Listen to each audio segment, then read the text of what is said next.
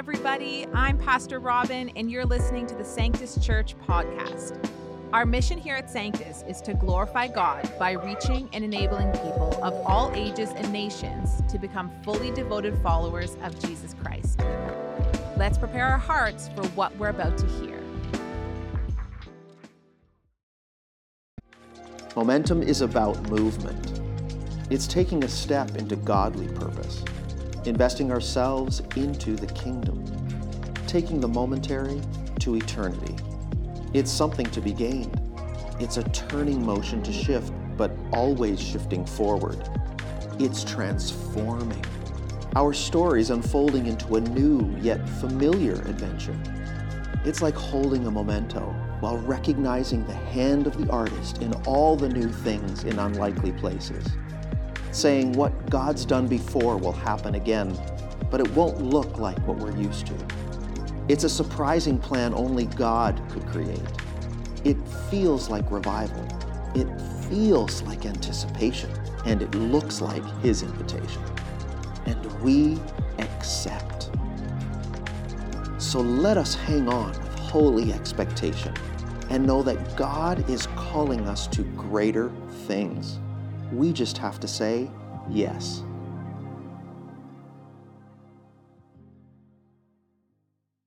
Hey, Sanctus Church, good morning and welcome back to the book of Acts. Now, maybe you're joining us for the first time. You might be joining us again online. You might be part of our online site. You might be at a physical location. You might be a long-term Christian. You might have just become a Christian. Maybe even at the Alpha weekend that happened the last few weeks. You might be a seeker or a skeptic. You might belong to another faith. You might be spiritual, but you don't think you're religious. You might be agnostic, atheist. You can fill in the blank. Okay, no matter who you are, no matter where you're coming from, today's passage is really important and really shows the radical nature and the joy and the offense of the Christian faith. So no matter how you're looking into this, I'm going to beg your attention as we get into this, because this is where the rubber meets the road. This is where even we who are Christians, actually begin to see, do I actually believe what this is all about? Okay, last week, we were in a really wild moment. And we asked this question, and if you weren't here last week, you might or might not understand this, but I asked this question: what in the world could make an Orthodox Greek-speaking Jew actually love, be close to, and have relationship with an Ethiopian COO who was a eunuch and also worked for a pagan system, even though he was trying to find God? And what's been wild is we've been going through the book of Acts. And by the way, if you don't know what the book of Acts is, it's actually a book written, it's in the New Testament, that talks about the first 30 years of the church right after the ascension of Jesus. And we're asking this question: what could overcome suspicion and cultural differences and worldviews and different religions and race and misapplied theology? And the answer has been time and time again, Jesus. Within 8 chapters, Hebraic Jews, Greek Jews, Samaritans, which Jews, by the way, hated and detested, and now an Ethiopian, have been included in God's family through the work of Jesus. I mean, again, sitting here in 2023, we really missed the scandal of this, but this is just like mind-bending. So you've got this incredible inclusion taking place from God's perspective, not a Western perspective. And we just need to admit, of course, this has always been the agenda of God. Now, God moves His focus once again. And just like an epic movie where there's all this stuff going on, it focuses on one individual.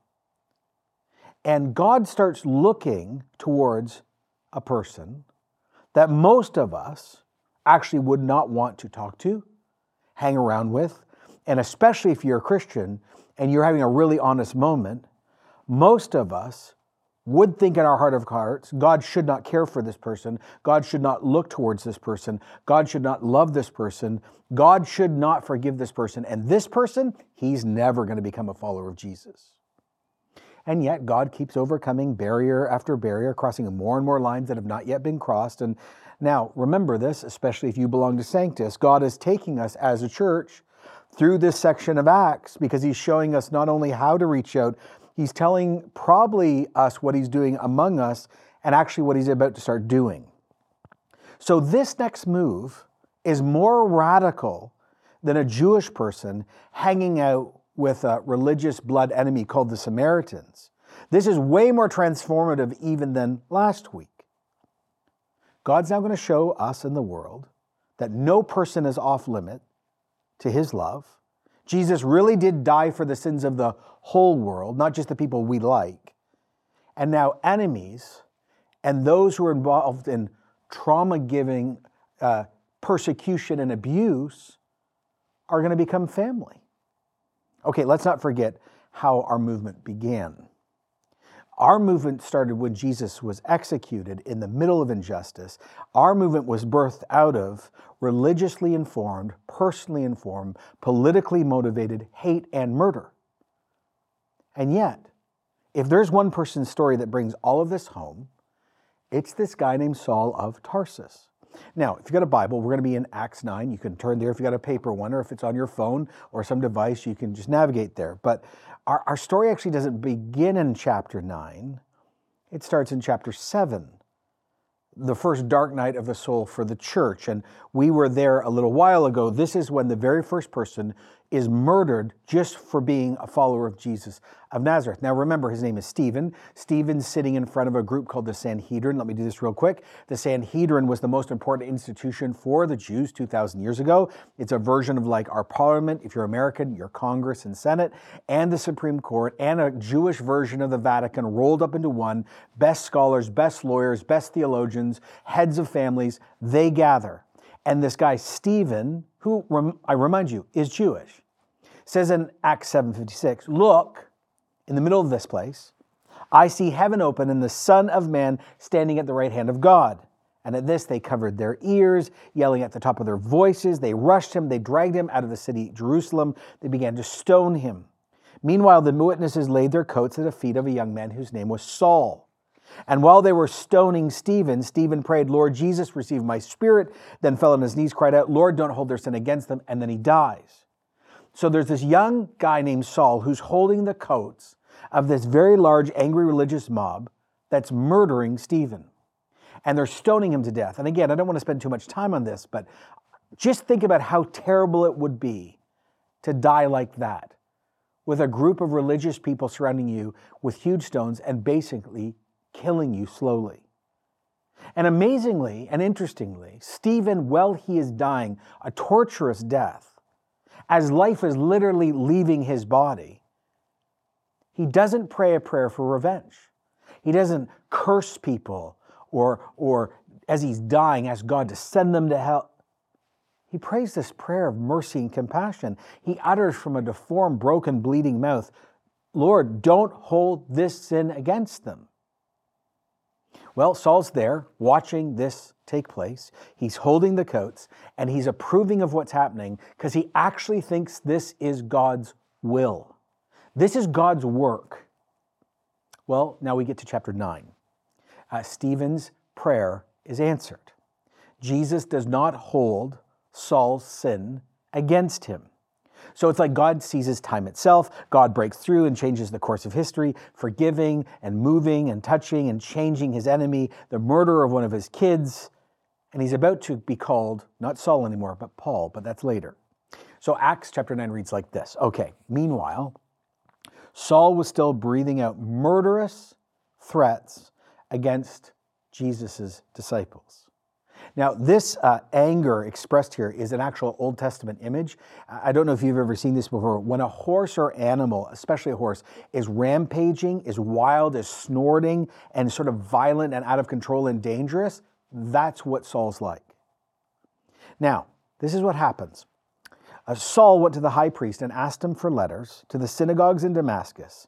So if he found anyone who belonged there to the way, whether men or women, he might take them prisoners to Jerusalem. So Saul is not done. No. Saul now takes initiative. Saul doesn't just make empty threats. He's going to do what he needs to do. His simple goal is to pursue, to root out, and destroy this growing aberration of the Jewish faith, Judaism, which taught that Jesus from Nazareth is the fulfillment of the Jewish faith, is the Messiah. He did come back from the dead. He's like, this is totally a lie. I have to protect the true faith. And so I'm going to deal with this before this changes and deceives too many. He's not satisfied with Stephen's murder or the running after others. He wants to do more for God and more with faith. So he goes to the only person that has authority, that's the high priest. Now, in 6 AD, the Roman government gave the Sanhedrin and the high priest extradition ability over every Jew in the Roman Empire.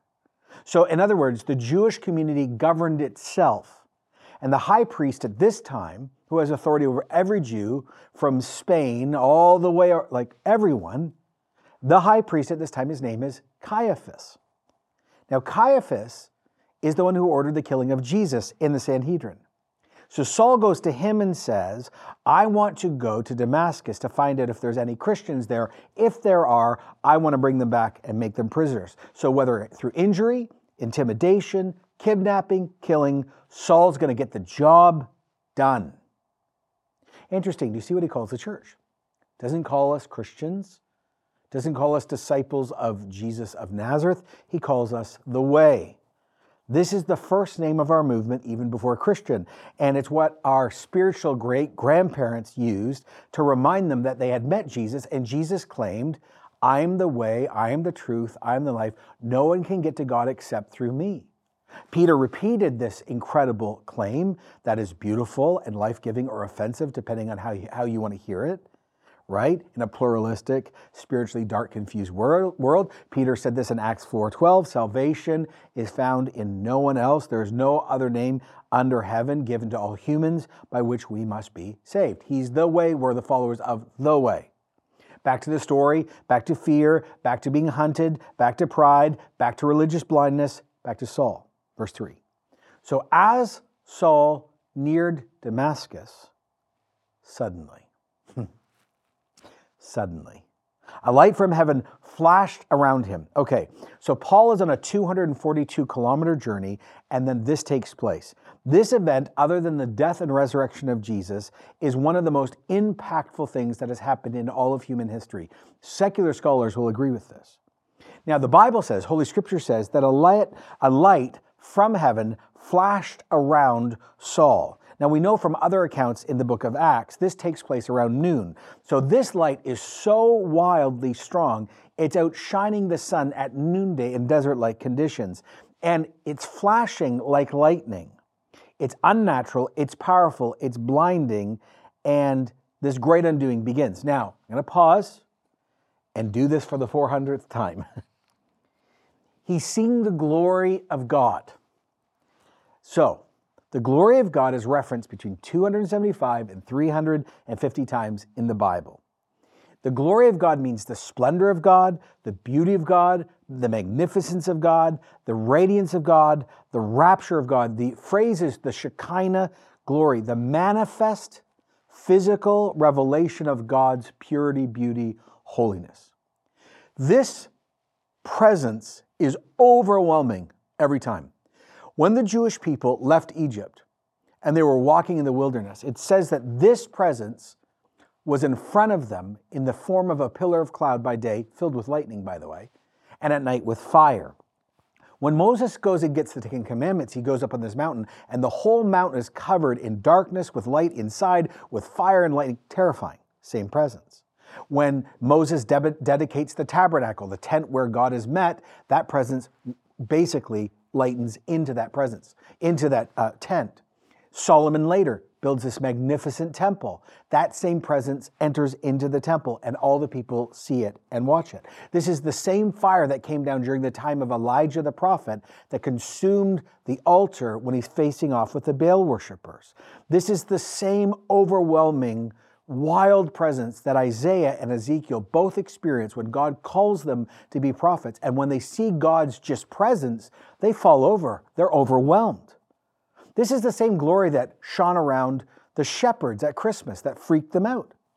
This is the same glory that Peter, James, and John saw on the Mount of Transfiguration when they see Jesus with Moses and Elijah just hanging out, and they see it and they are totally overwhelmed. And this is the same presence Stephen saw just before he's murdered when he looked up into heaven. And who's standing in the middle of the glory, the radiance, the rapture, the magnificence of it's Jesus from Nazareth. And this is scandal, scandal, scandal. Jesus, the carpenter's son from Nazareth, a nobody from nowhere, whose birth is a little suspicious, by the way, is now at the right hand of God. And we know that the right hand of God means in the Bible all power and authority. When a king in ancient times extended his right hand, it meant life, death, blessing, war, ultimate decision. So Stephen, just before he's murdered, in the middle of in the Sanhedrin says, Jesus, who had been executed by that very government group, is now physically alive, is at the Father's right hand, and has supremacy over the whole universe. So here's what you got to catch as we get going today. This is the beauty, the truth, and the magnificence of Jesus. Jesus is not just a teacher of note. Jesus, I know the Muslims don't agree, but they're wrong on this. Jesus is not just a prophet. Jesus is not just one religious teacher of many.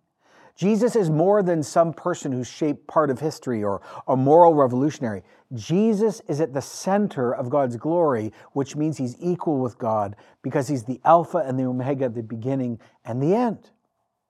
So now this same glory shows up around Saul. And what's the result of the epic encounter? Verse 4, Saul fell to the ground, like everyone does when God shows up, and heard a voice saying to him, Saul, Saul, why do you persecute me? Not just a light, not just presence, but from the presence and light, a voice. Now the one who's standing in the light speaks Aramaic, not Hebrew or Greek, speaks the language of Jesus. And he calls Saul by name. Now this phenomenon, by the way, 2,000 years ago, rabbis talked about it, and it was called the heavenly echo, and Saul is now experiencing this. So, Saul, Saul, why do you persecute me? Confused, dazed, scared, out of control, this enemy of heaven who thought he himself was actually heaven's messenger, thought he was heaven's ally, musters up the ability to speak. I guarantee it's not from courage. It's probably from adrenaline. Who are you, Lord? Saul asked. Heart pounding, I guarantee he peed his pants. I guarantee he's soiled, waiting and wondering if this would be the end of his existence. You think about this in this moment, all ambitions, all dreams, all his education, all his connections, all his political and religious authority, all human favor, all human friendships meant nothing. Nothing. It's like when you face death. You can have everyone around you. You still die by yourself. So he waits for the answer. I bet you it felt like hours. It was probably only seconds. And then to his great shock and horror, the heavenly voice, the one he knew was God, said, I am Jesus whom you have been persecuting, or you are persecuting. The epiphany would have quickly sunk in. Can you imagine what Saul is thinking?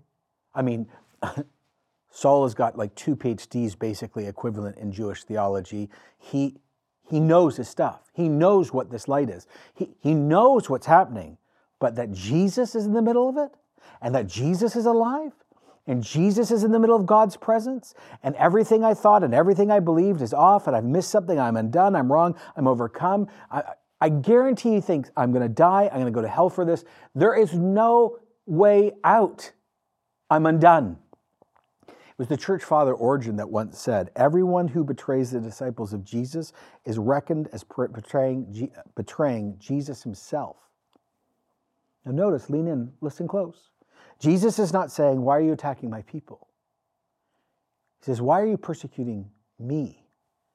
You, Saul, have been hounding me. You, Saul, have been pursuing me. You, Saul, have harassed me. You, Saul, have been hunting me. You, Saul, have been bullying me. You, Saul, have been discriminating against me. You, Saul, have personally attacked me. And now I am coming for you. Jesus has been suffering because he's actually connected to every single Christian. That's why Paul later would say in 1 Corinthians 12:27, we actually are the body of Christ. Hold on to that. That's going to matter by the end of this message. Now, I'm sure to Saul's surprise, and probably many of us, the God that he attacked, the living God, the only true living God, the holy God, the loving God, the God who has no shadow in him, does not kill him, but actually commissions him to do something redemptive and merciful and forgiving that will not only be for him, but actually will change the life of billions of us. Jesus says, get up and go into the city, that's Damascus, and you'll be told what you need to do. Not suggestion, divine command. It assumes this is going to happen. And this life-altering moment is taking place. And by the way, this encounter, this is a conversion. But don't misread this. This is conversion not to another religion. Christianity is not a separate religion from Judaism. It's the fulfillment of the Jewish faith. It's always what was supposed to happen. His conversion is to full Judaism. This is a conversion of will and intellect and emotion.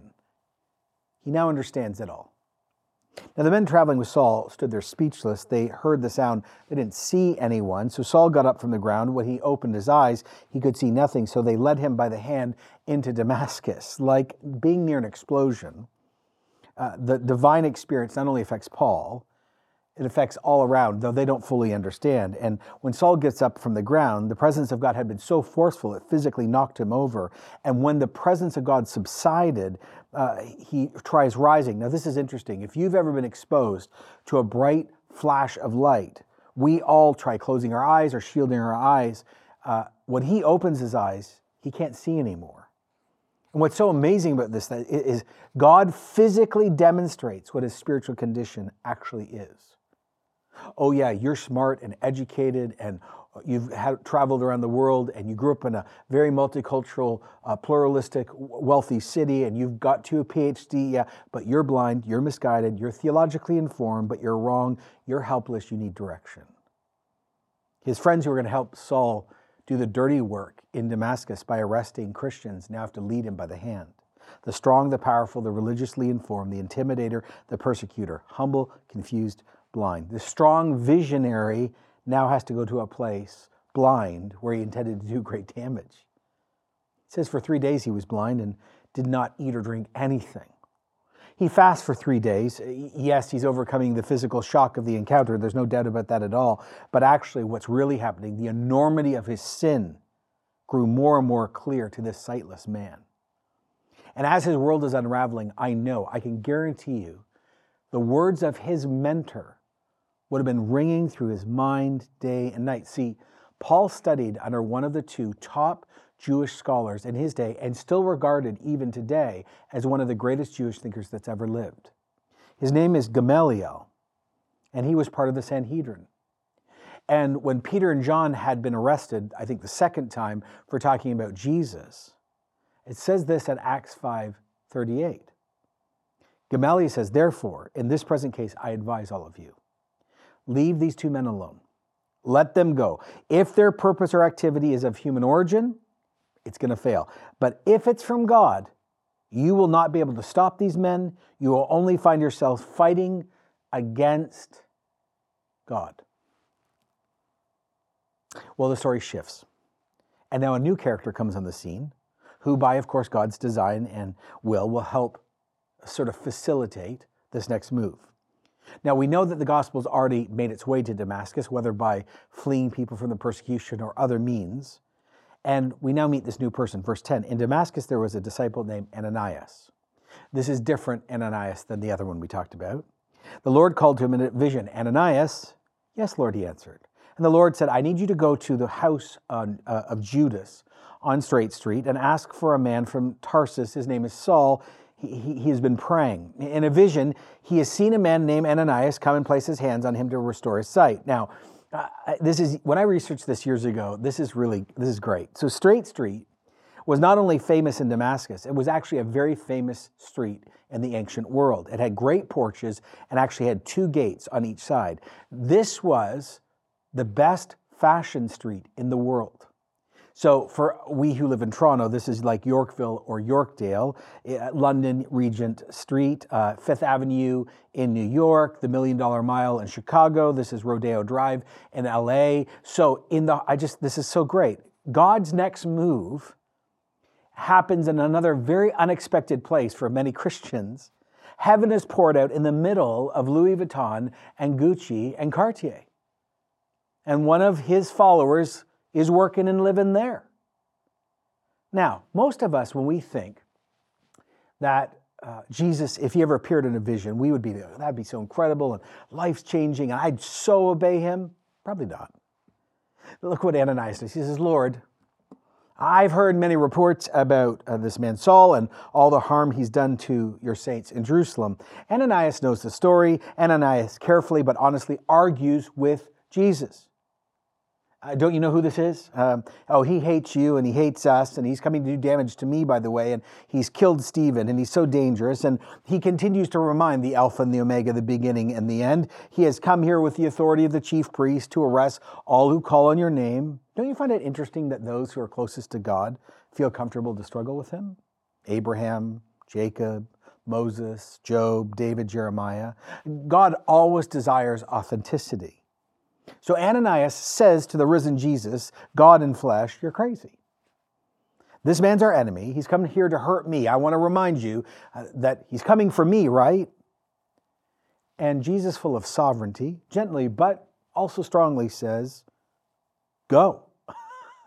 This is not a conversation. Go. This man is my chosen instrument to carry my name before non-Jews and their kings and before the people of Israel. No more conversation. This is my will. Saul is called. He's my chosen instrument. He's my chosen vessel. I'm the author. You're not the author. I'm the author. Saul's not the author. I'm going to do what I want, when I want, by my power, because my ways are perfect.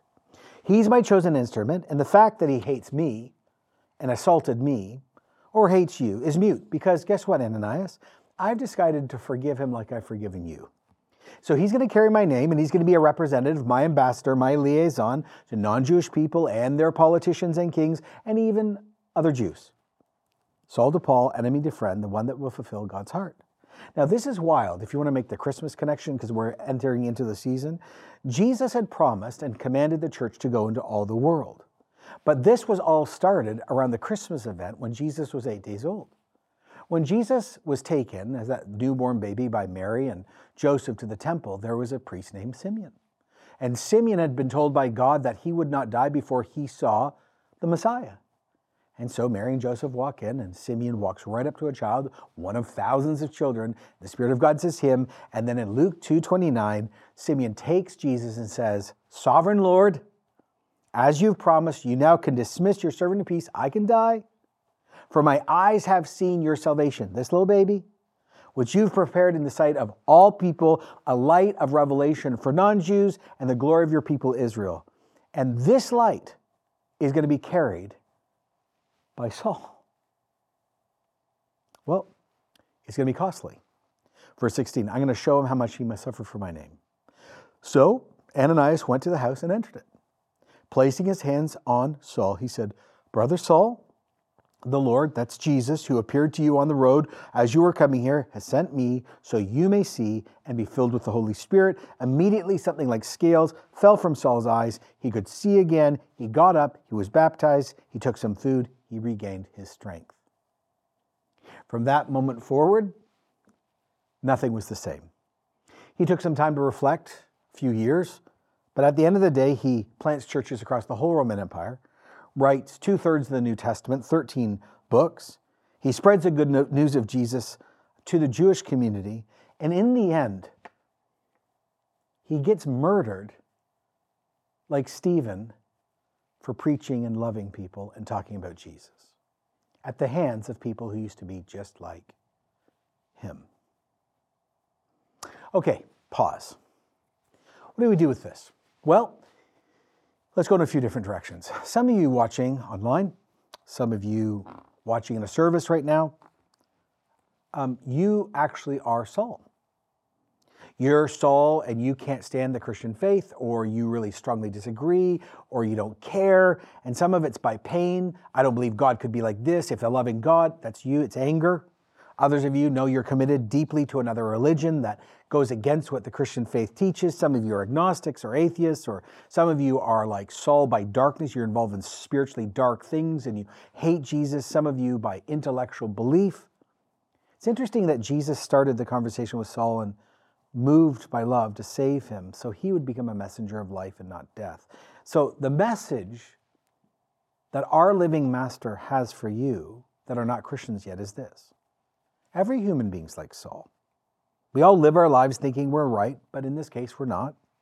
Jesus comes at this moment through his word. He comes all through friends and other experiences and says, yeah, you're separated from God and you can't get back to him because of sin. And when we realize that Jesus is more than prophet or teacher or leader, but God, and has died for our sins, and he's the only one who can forgive us. And when we repent and turn our life to him and not us, suddenly everything changes. I mean, Saul prayed and fasted as a sign of regret and asked for mercy.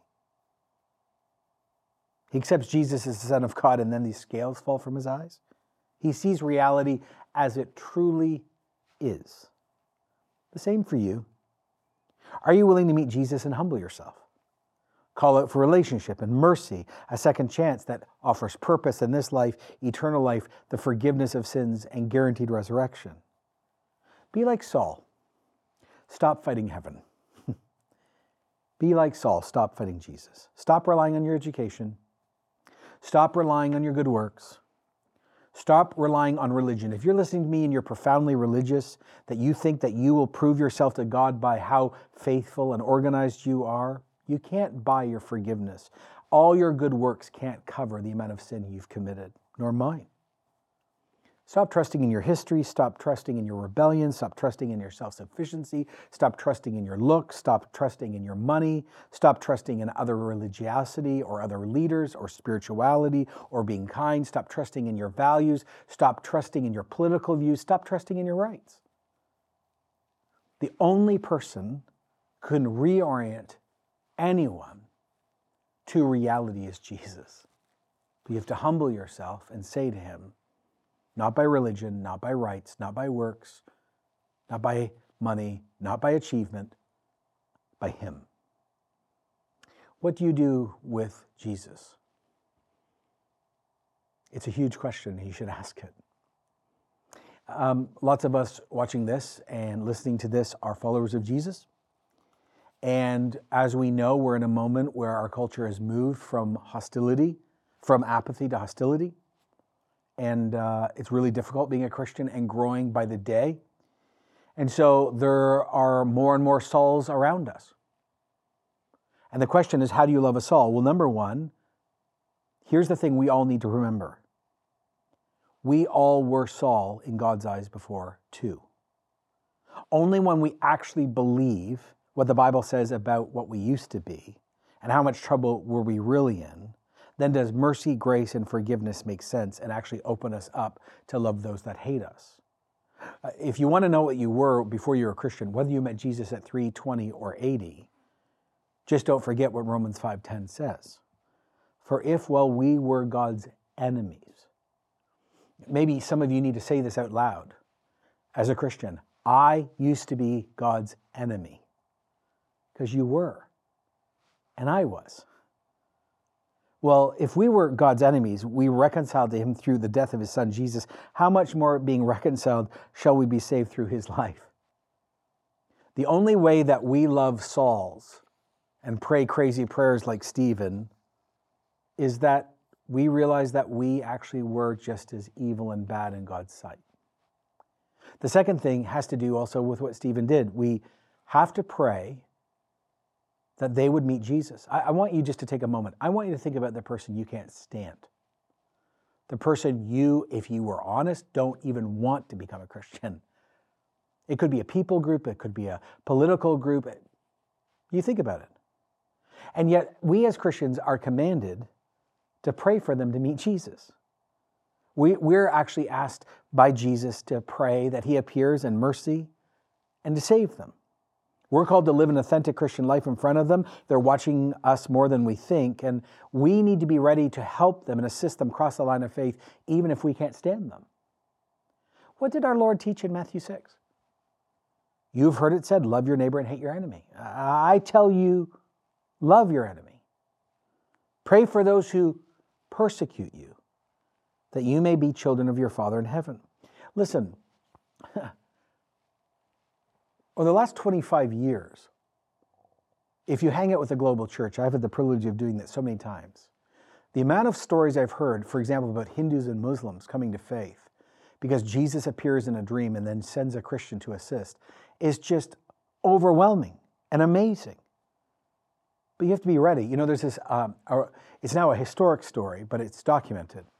Happened in 1904. Now, these miracles, by the way, these visions have been happening all around the world in the last 20 years, by the thousands. But here's one from 1904 that happens in an Indian Hindu context. There was a guy named Sundar Singh who hated Christians. He was a militant Muslim. And long period of hostility towards Jesus. And it ended up he burns a Bible. And still, while he's doing this, he's praying that he'd know the truth. Now, after the burning Bible incident, Jesus appeared to him. The testimony goes like this. Then as I prayed, I looked into this light, and I saw the form of the Lord Jesus Christ. It had such an appearance of glory and love. If it had been some Hindu incarnation, I would have prostrated myself before him. But it was the Lord Jesus who I'd been insulting just a few days earlier. I felt that a vision like this couldn't even come from my own imagination. And I heard a voice saying to me in my own language, Hindustani, how long will you persecute me? I've come to save you, and you were praying to know the right way. Why do you not take the right way? And the thought came to me, Jesus Christ is not dead but living. It must be he himself. And I fell at his feet and got this wonderful peace. I've never got it anywhere else before. This is this joy I was wishing to get. And when I got it, the vision disappeared. And although the vision disappeared, that peace and joy have remained with me ever since. And this one brother ended up being a very significant leader in the Christian movement. How do we love Saul? We remember we all were Saul. How do we love Saul? We actually pray for those that persecute us. We don't tweet or Instagram against them. We pray for them. Another thing too is, and this is really important, when you're attacked for being a Christian, not for your politics, like I said during COVID, not your view of vaccines, but when you're attacked for genuinely walking as a Christian and obeying the teachings of Scripture, and you feel incredibly isolated and alone and scared and defensive, like Ananias did, just don't forget that when someone attacks you for being a Christian, they're actually touching Jesus. You're not alone on that social media feed. You're not alone in that room. You're not alone in that family.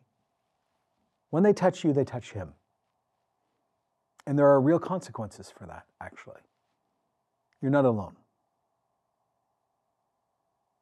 This last point is probably the most significant for us as Christians.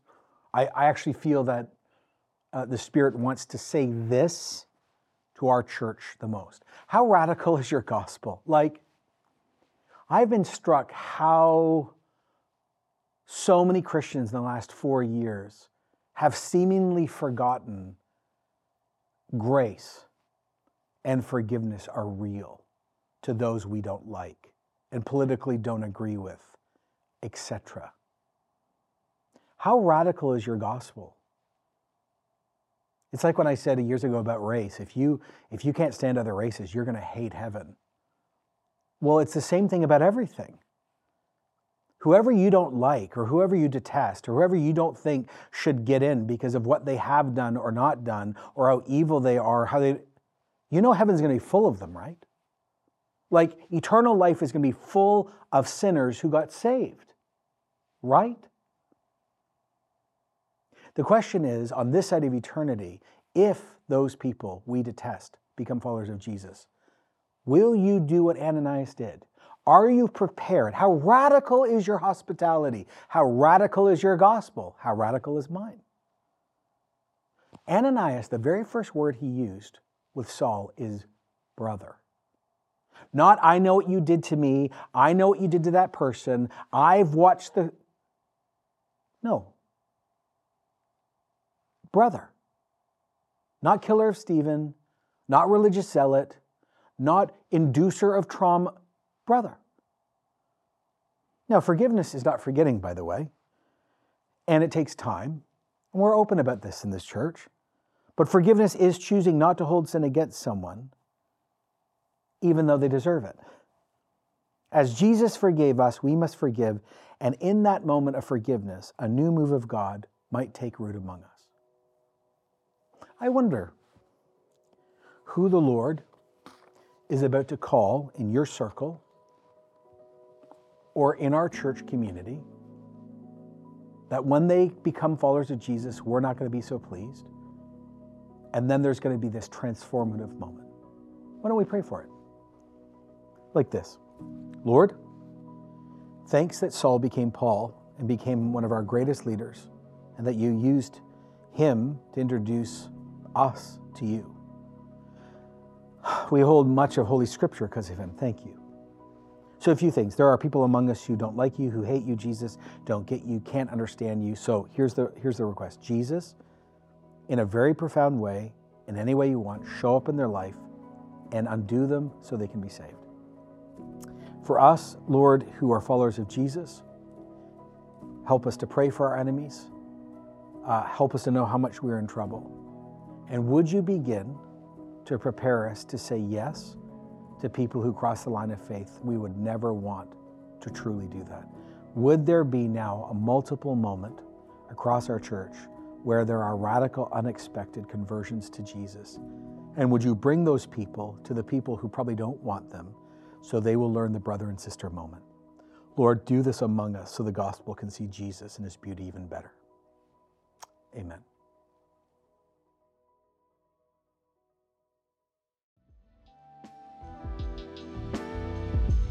Thank you so much for listening. If you would like to learn more about us, please visit our website at sanctuschurch.com. There, you'll find ways to support our ministry and God's vision for this church. Last but not least, if you like what you're hearing, be sure to hit that follow button to be notified when another episode releases. We hope you enjoyed what you heard. God bless you.